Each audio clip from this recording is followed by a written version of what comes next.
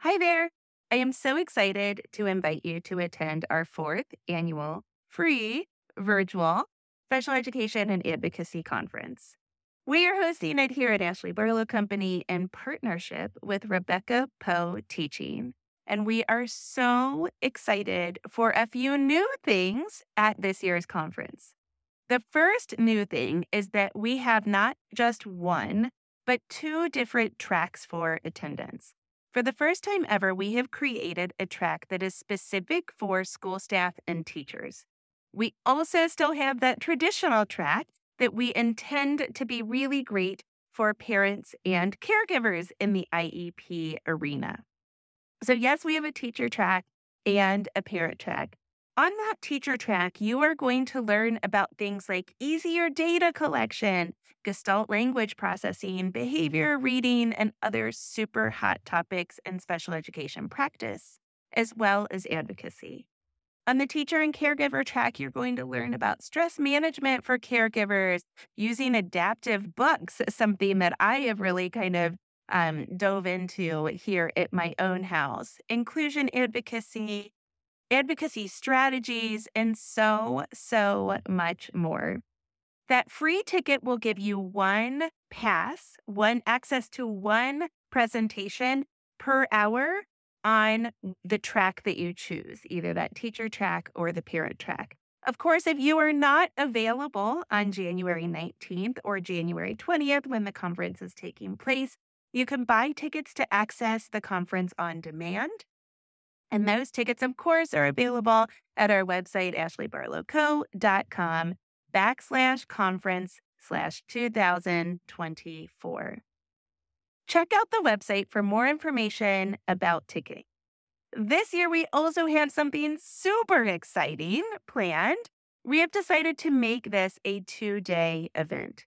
When I partnered with Rebecca Poe Teaching, I told her that I really feel like school districts, disability organizations, and other community organizations need to start providing trainings that are accessible to teachers, related service providers, administrators, parents and caregivers, and other community members that are interested in IEP support. What if we all attended the same training? What if we all learned information about special education practice, curriculum, how to read evaluations, that kind of stuff? About special education advocacy, how we can collaborate more, how we can work together, and even about special education laws. What if we all attended those presentations and we workshopped them together? So, together with Rebecca Poe Teaching, I have created the Empowered Workshop series, and we are excited to bring it to your organization or school in 2024 and beyond.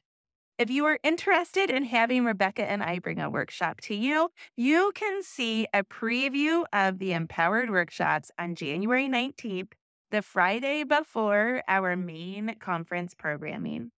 For more information about that, either send me a DM or check out the website again, ashleybarlowco.com/conference-2024. We hope to see you January 19th and or January 20th and can't wait to connect with you. Hi, everyone. Welcome to the Ashley Barlow Company podcast. I'm Ashley Barlow, your host. If you are a parent, a teacher, or someone who works at a school, or you're a community member, a volunteer, or a staff member at an organization that supports people with special education plans, a coach, a tutor, or even a grandparent, you're in the right place. Sit back with an ice cold glass of lemonade, put on your walking shoes and grab some headphones, roll down the windows and cruise. Ready, set, go. Educate, advocate, collaborate. Welcome back to another episode of Special Education Advocacy with Ashley Barlow. I'm Ashley Barlow, and I'm so happy you're here. And I am so happy to introduce to you one of my favorite people in the Down syndrome community, one of my favorite people altogether. Traci Brewer is joining us. Hi, friend. Hi, how are you? What an introduction. Well, you really are. You really are, Thank Traci. you. Thank you. It's mutual. Yes. So Traci and I met at the organization where Traci is the executive director, the Down Syndrome Association of Central Kentucky, which services Lexington, Greater Lexington, Kentucky, and pretty far into Eastern Kentucky, right, Traci? Yeah, well, we're Central and Eastern Kentucky. Wherever there's a gap and there's not a Down syndrome organization, we fill it. Yeah. If you're in Kentucky, Traci's your girl. Well, there's others, but yeah, we serve a big portion of it. Yeah. I love it. And so Traci, so DSAC invited me to come speak, and I talked to Traci a couple times on the phone, and we met, and I think I probably stayed an extra 3 hours because we probably got to talking, and the rest is history. So now we're friends. And Traci, what I'm going to do is I'm going to have you introduce yourself to my audience with a little more content than me just gushing with love. Okay. So I can just tell by all the nice things you're saying that you're still getting the check my husband sends you every month to be my friend. Yes. Right? Yes. Great. All right. Way to go. It's true. We met through you coming to speak at DSAC, and there's just some people that it's just like, oh, we think alike. We click. And so you were gracious enough as I was, learning, and we're all constantly learning, right? And so I would have questions, and you were, I like your line, let me be your tour guide. I can give you a tour. And so, but that was usually enough to say, okay, I get it. Now I can go and dive in a little bit deeper. And then that led to, you introduced me to COPA, which you refer to a lot on your podcast. And then I ended up taking their SEAT 2 training, which is a special ed law class. And that's just really helped me a lot. So I have a daughter who was born with Down syndrome, Emily Faith, and she's 24. And, when I was going through the IEP process, people would say, well, they have to do this or they have to do that. And, it is set up to be very adversarial. And so I really liked my team, and I was blessed with a really good IEP team in her elementary school. And I didn't want to be adversarial with them. And yet I wanted to make sure that I was getting what I should get for her. There was no, I'm so old, like this is not where you had a laptop and you could Google it. That's how old I am. So, well, you feel weird if you Google in the middle of a meeting. So I don't you think you do. Yeah.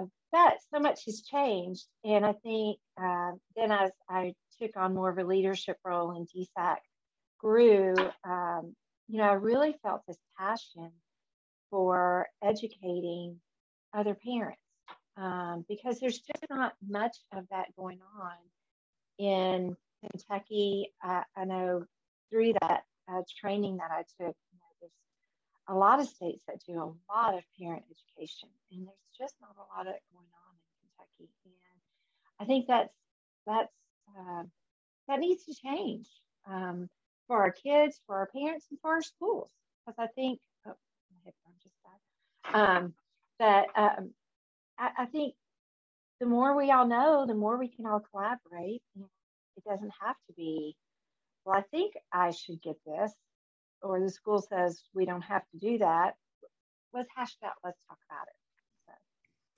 Yeah. And that's, so much of where you and I align, and so much of what we talk about when we aren't talking about bourbon and ice cream and wine.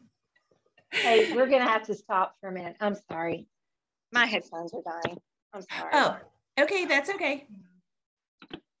So sorry. I can hear listen you. to your, hang on. I got to switch. Let me get out of this.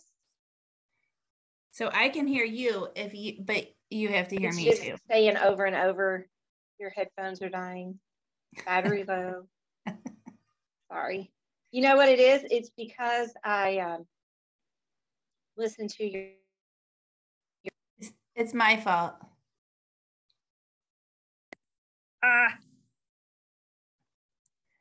They were like, Here we go. Fuzzy. It's not bad, but they were fuzzy. So they're not, so it's fine without them. Better without them. Good. Okay. Okay, perfect. Good. Okay. Okay. I have a better pair at home, but these were, I got at the office. Okay. Okay. Right. So I put my arms out like this because it makes it easier for Rachel to see where to do it. Okay. That's funny. That's good. That's good to know. Okay. Okay. So that's incredible background. And you know, your experience as a parent led you to a career, which led you to get more training. And so similar to the way that I approach things, you know, when you see it from the lens of other parents too, you really can kind of look at that interest-based negotiation. You can look at it from an outside lens, which I think is such an asset. And it's something that you and I have talked about before. I don't know for my listeners that that's something that you can actually recreate all that easily, but I think that brings an added amount of wisdom to what Traci is going to bring to you today. So Traci, today kind of our topic is parent empowerment, but we're recording this in March, and I'm going to publish it in March because it is World Down Syndrome Awareness Month. Of course, we celebrate Down Syndrome Awareness Day on March 21st in many communities.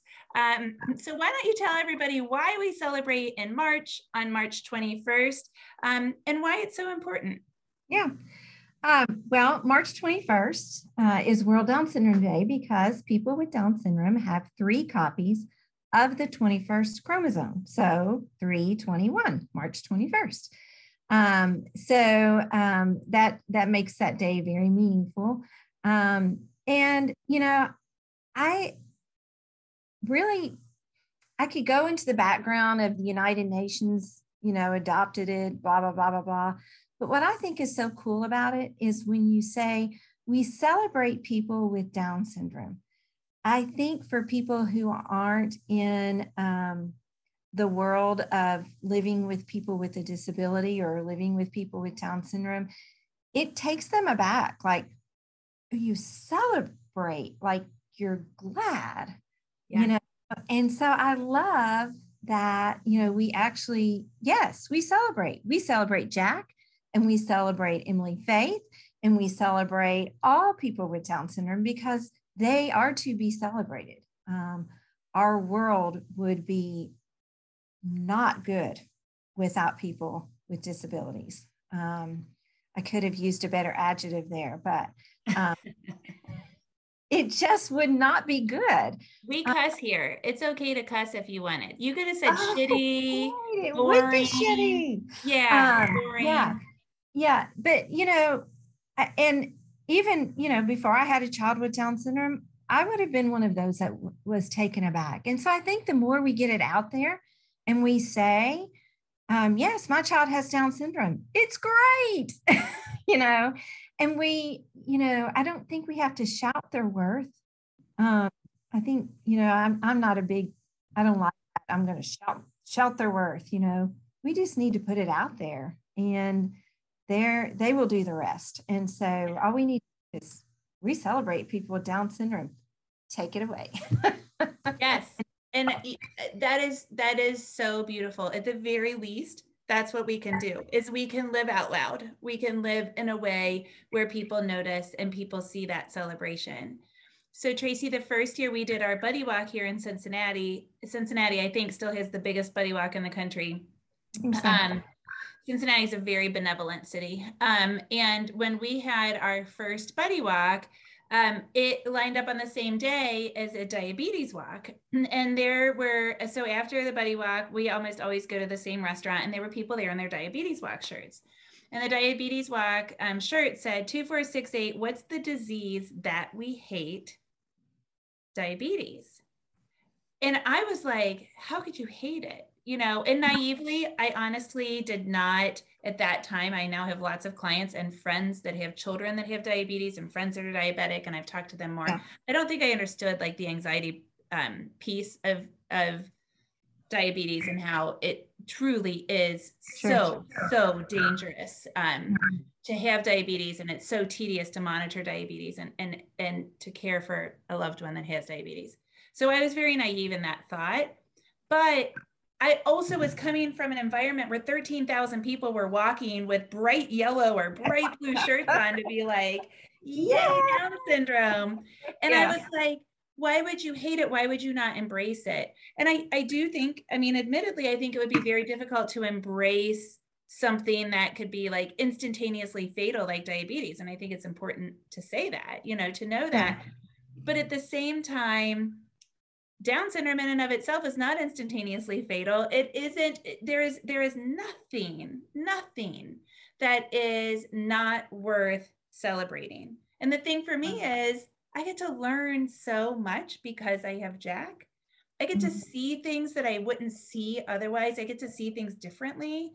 And I get to share my kid in a totally different way and highlight him and spotlight him differently than I would if he did not have that extra chromosome. So I agree with you. Yeah.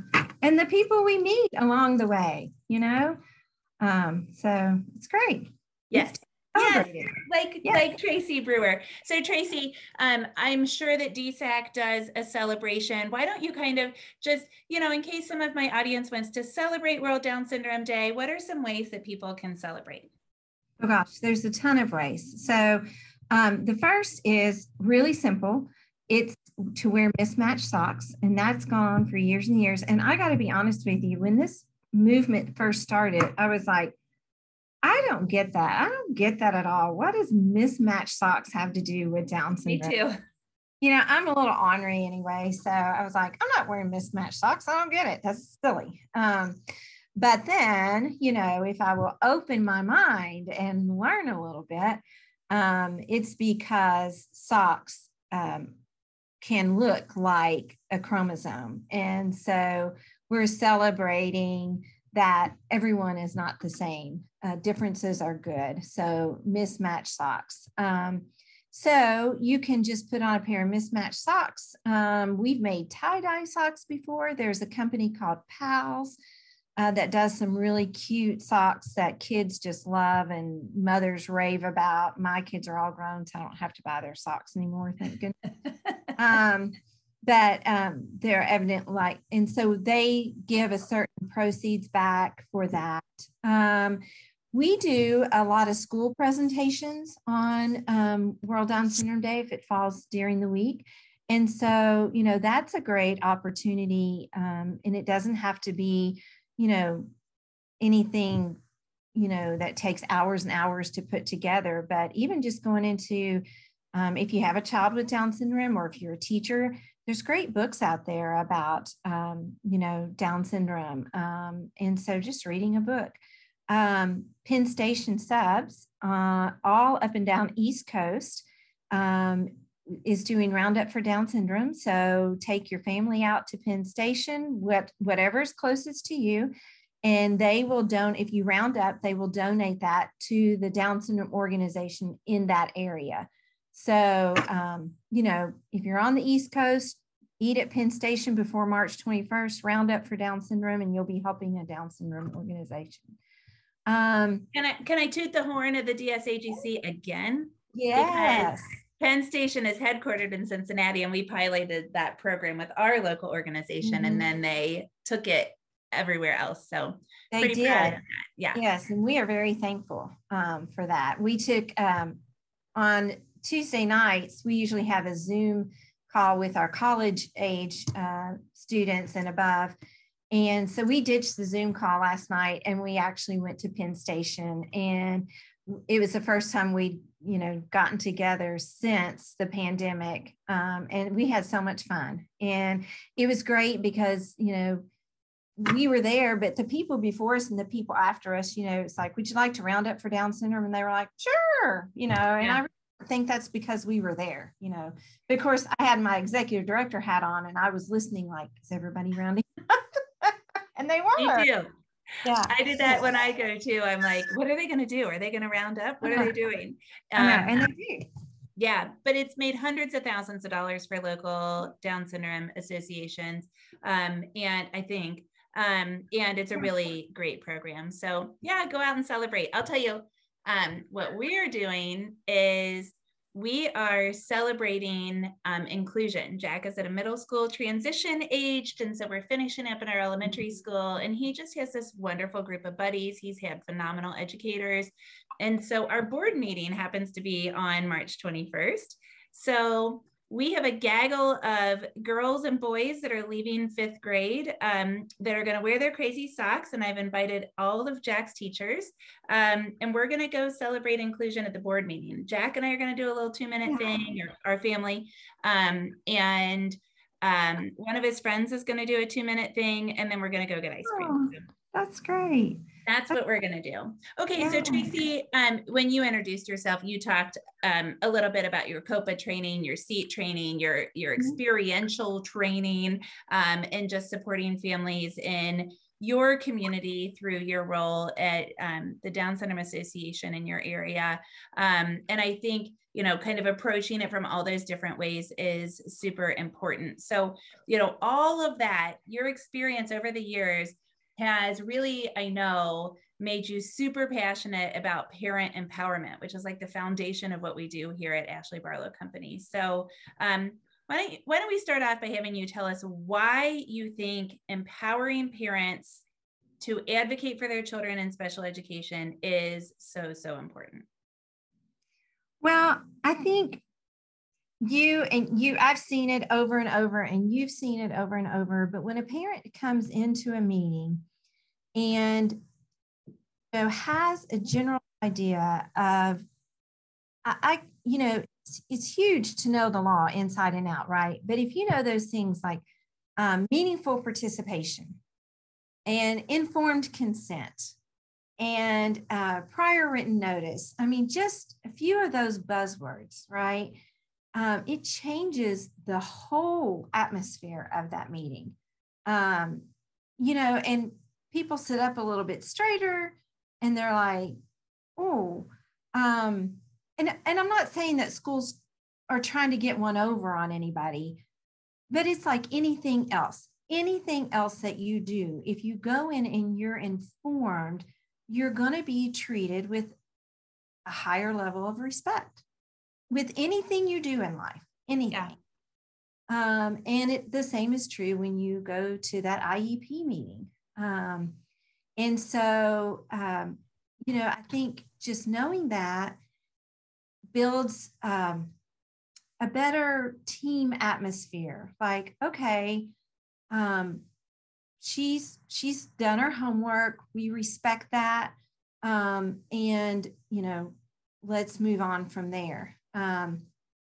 Before, when Emily was in school, it kind of got to be a joke, because I would stop every sentence. And what does that mean? But what does that mean? Okay. And I just took crazy notes, and I wasn't being adversarial. That was how I learned. Yeah. So then, after a few years, it was like, okay, Traci, do you know what that means? And I was like, I know what that means. But they wanted to make sure you were empowered with information, because that was a pattern that you had established. Right. And so I think when, you don't have to know all the answers. You don't have to take a special education law class. But if you go in and you've learned some, and some buzzwords, and you've done some reading, and you've done some homework, it builds a different atmosphere. And then, what you're saying is, I want to work together as a team. I want what's best for my child. So I'm going to ask a lot of questions. And I talk to a lot of parents who are like, oh, we don't feel comfortable asking questions. We're afraid we'll look stupid. And I'm like, no, actually the opposite is true. I think schools really appreciate when parents want to know the answers, when they ask the questions, when they're really digging in deep, like, help me understand Mr. OT, like, help me understand these scissors that you keep talking about. can you get a pair? Can I see them? Because I know you work with them every day, but I have no idea what you're talking about, Yeah. And, oh my gosh, sure. Yeah, let me just run to my office and grab a pair and let me show you. And it's just like, suddenly we're on this same playing field, and the tension is broken in a lot of ways. So when you said it happens everywhere, it immediately made me think about when I was delivering Griffin, so I had this terrible experience. Like, the doctor treated me like I didn't know anything. The nurse treated me like I didn't know anything. And I liked many of the doctors in my group. I had a feeling I wasn't going to like this one if he delivered my baby, and I just, couldn't hold it together long enough to not deliver him when this guy was on duty, so to speak. Well, Ashley, you could have done better than that. Come on. I mean, it's just, he was the sweetest little guy. I don't know why he didn't wait. Like, he's a waiter. I don't know why he came early, but geez Louise. So, and when I went to find, it was such a terrible experience that when I went to find a different doctor, I found a guy, and he said, oh, the hospital where you deliver has 70% of their births are Medicaid, paid by Medicaid. Mm-hmm. And he said, it's a terrible stereotype, and it's something that we are really addressing here at our hospital. Where I delivered second, the statistics weren't that high. But he said, Ashley, it's terrible. They treated you like you were nothing, like you were an uninformed clinic delivery. And they shouldn't treat the clinic deliveries that way. They shouldn't treat people that way at all. Mm-hmm. And they also shouldn't have treated you that way when you were saying X, Y, and Z to advocate for yourself. Now, of course, I was in horrendous pain, and that was part of the problem. They wouldn't give me an epidural. And so my advocacy skills weren't working. My husband finally called my parents and said, can you come in and advocate for her? Because it was just terrible. Mm-hmm. And what you're saying, like, tie that experience into schools. You and I read so many, they're called conference summaries in Kentucky, but prior written notices, mm-hmm. That say, parents came in, we read the IEP, nobody had any questions, and we adjourned an hour and 15 minutes later. That is the status quo. And in order for you to be an informed parent, you are going to have to say what Traci just said. Help me understand that. I don't understand that. You're going to have to go in with your binder that's organized so that they see that you know. You're going to have to go in. You are changing a stigma, really. You are changing the pattern that they're into so much of parents that are like, okay. Mm-hmm. And so you have a job to do, and you can do the job, right, Traci? Absolutely. Yeah. I've never been to an IEP meeting before in my life. And,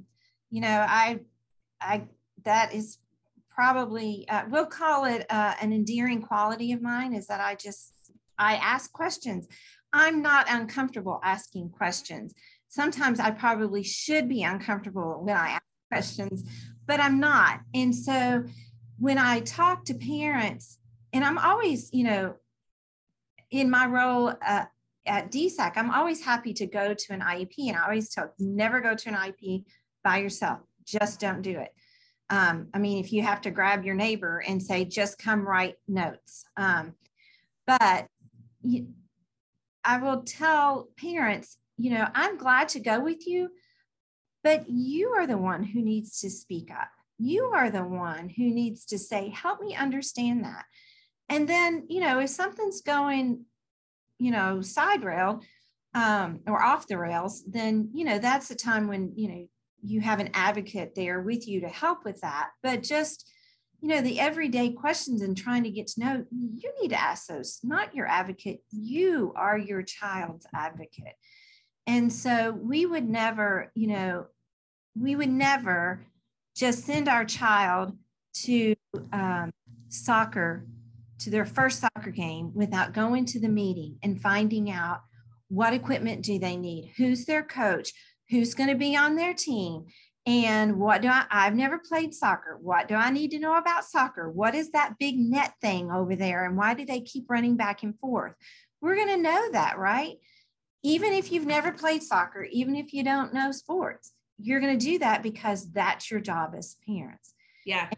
So it's the same with an IEP. And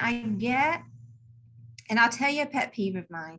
I get it. I'm a mom I have 5 kids, and Emily has Down syndrome. And I know moms and dads get tired, and they get tired of advocating, and they feel like they're advocating at the doctor. They're advocating at the grocery store. They're advocating everywhere they go. You're trying to no, she can order her own food. I don't need to order it for her. So you're constantly advocating. And, we sometimes get this, and I'm really going off I the love rails. it. I love it. I would interrupt you if I didn't like it. Okay. But you would. But you sometimes, and I know we get tired, and sometimes we just need to vent. But, when I read posts and things like, I'm just so tired, or this is what it's like to be a mom of a kid with special needs. And it's not that it's not true, but you know what? You just got to get over it. Yeah. And you got to, keep putting one foot in front of the other. And of course, we have to take care of ourselves. But if you, as my grandmother from Eastern Kentucky would say, we're not going to waller in that. We're not going to waller like a pig in slop. We're not going to waller in that. Yes, you are a mother who has a child with special needs. Take a minute, take a big sigh, and move on. Pull up your big girl panties. That's right. And you've got to do that. And so saying, I'm shy, I don't really like to ask questions in an IEP. I bet if they were playing baseball, you would ask questions about baseball. I bet if you didn't like the ref's call, you would, find out why that call was made or be talking to somebody about it. And Traci, soapbox here. But that's an important soapbox to be on, because sometimes I have to be tough on my clients like that. And there is truly a very extensive line of cases that say the parents had an opportunity and they did nothing, and therefore the parents lose. And so we not only have a right, but we actually have an obligation to advocate for our kids. So that's the long and short of it. That's what courts have said. But I also think there's an opportunity. I was raised with that kind of tough love that you just articulated. Mine is also Kentucky, kind of Southern tough love. And though I also think sometimes we just have to refuel. We have to find a way to become inspired. We have to watch the movies. We have to read the books. We have to connect with the people. We have to go to the conferences, because Traci and I are 2 of the most passionate, empowered women that I know, and passionate, empowered advocates as well. But we both go through phases where we're like, wah, wah, I don't think I have it in me anymore. Of course. And so, reading the books, my podcast episode last week was a result of me kind of tapping back into some of the heart behind advocacy, because you just get tired. And so somehow you have to find that advocacy. Traci, so I like to give people the nuts and bolts, right? Like this is like the cloud of why. Mm-hmm. And to a large extent, we're probably preaching to the choir, because if people are listening here, yes, then they're like, yes, I know I need to be involved. So the question is, what do people need to know in order to be effective advocates, in order to be empowered with information? I think you need to understand and we've kind of talked about this, but the important role that parents play, that yes, you are one member of that team. But what you have to say carries a lot of weight, and it should. I think, and you did not ask me to say this, but I love the Parent Advocacy Lab that you've put together. And we, Did you just say I did not pay you to say that? You did not. No. I'm being very genuine here. You're right, but that was cute.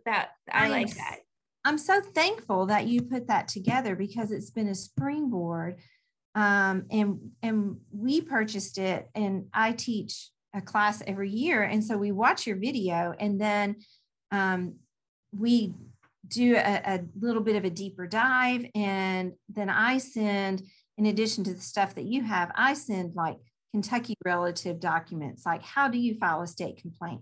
What does mediation look like? What's the IEP guidance document? And so what I tell them is we're building your toolbox. So you always hope for the best, prepare for the worst. And you may not need this year, but you know, there's going to be a rocky year somewhere. There is going to be a rocky year. And, you know, so taking a course like that, if you're not in Kentucky, if you're somewhere else and you hear of any educational things to help you with that, do that. Get involved with your school. Get to know your principal. Go to the board meetings. Is there a special education advisory council? There should be at your school. Join it. You know, all the things that, you know, you don't have time for, that's what you need to do. You need to read the books. A little less Netflix. Yeah, you need to, but that's, you know, that's really what you need to do. So, and I want to add one thing because I agree. Like what the lab has is the framework of the law and the advocacy strategy. Pete, you can do it through Pete Wright books. He has the framework of the law. He literally has the law published in a book. And then there is Pam, what he says is Pam Wright's book, but it's written by both of them, from emotions to advocacy. That is the framework and the negotiation strategy. You can do it with other negotiation books. You can do it with other special education books.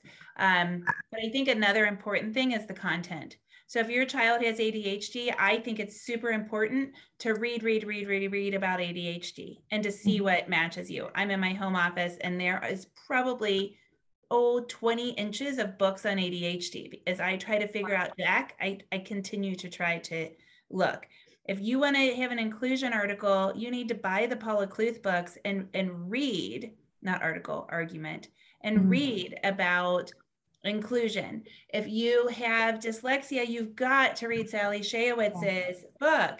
And I think that's so valuable. So you have to know the special education framework, the content, sometimes even teaching strategies, and then how to get it, the advocacy piece of it. And if you can match up that triangle of knowledge, then you've got it. And there are efficient ways to get it, right? Right. And, you know, I think, and I was so naive. I was like, oh yeah, well, I'm sending my daughter to school. They know all about Down syndrome. No, they don't. You know, they know a little bit about it. They're really thankful when you come in and say, hey, I read this book, How to Teach Reading to People with Down Syndrome.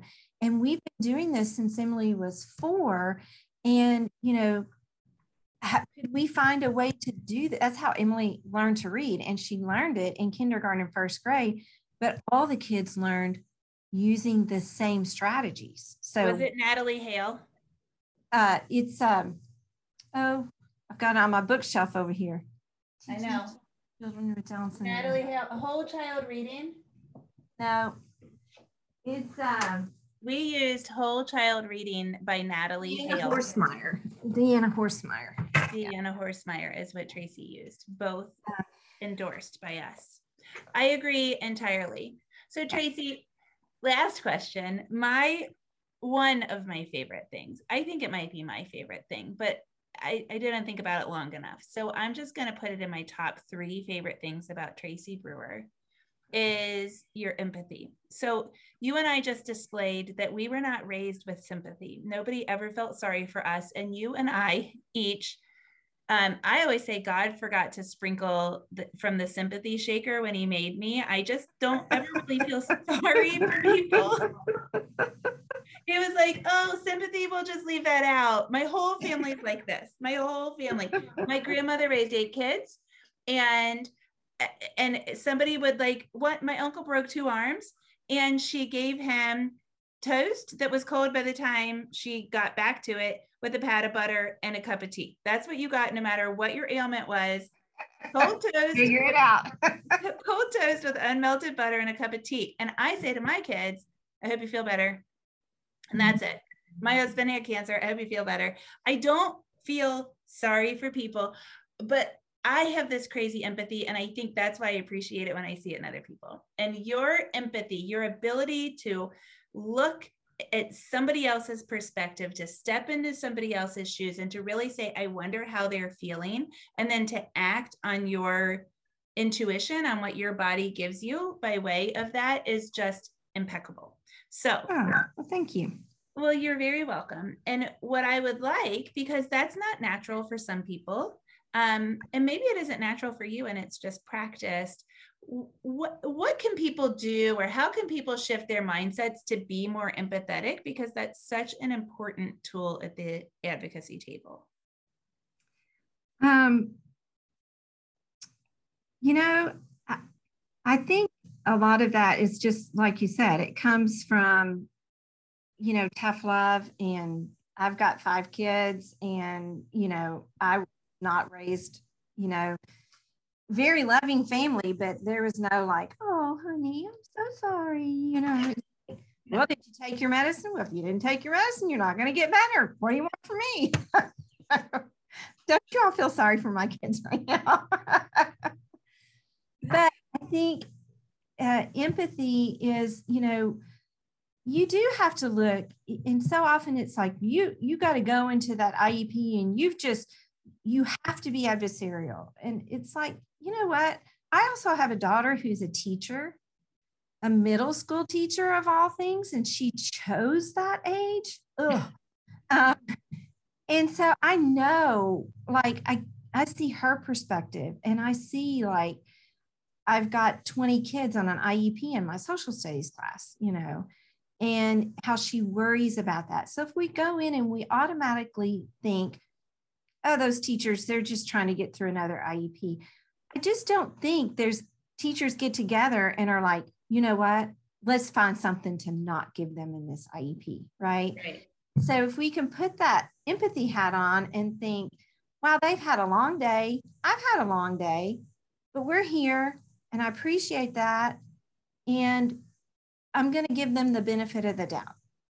And I'm going to appreciate where they're coming from today. And then after you've done that, and if you're an intuitive person, then you're going to know, okay, I've given you the benefit of the doubt and it's not working. Yeah. So, but for the most part, but the thing about empathy is when you give it, you'll get it right back. And so we have to give it first. You give it, you'll get it right back. Yeah, you will. That might be the secret, and it's so simple, but that might be the secret, and that might be why you're good at what you do. Well, I appreciate that. But, when I'm behind the elderly person that probably should not be driving on the road right now, I think, oh gosh, another 20 years, that's going to be me. I'm going to person. I'm not gonna like speed around them or honk my horn or whatever. Well, you can think, right. You can think about how wildly terrible that's going to be for you. And so you give those people a little bit more grace. Yeah. I could not be a teacher. Oh, yeah. I tried it. Traci, how can people find DSAC? You have a phenomenal website with lots of resources that I'm sure would benefit people that aren't even in Kentucky. So how can people find DSAC online? Absolutely. So it's Down Syndrome Association Central Kentucky. So the acronym is DSACK.org. And that's our website. We're on Instagram, we're on Facebook, Twitter, all the social medias. So we'd love to have you drop by, and, my contact information is on the website. So always happy to talk to anyone and help any way I can. Thank you so much for joining us. Thank you for inviting me. I appreciate it. I'll see you guys next week. Same time, same place. Bye.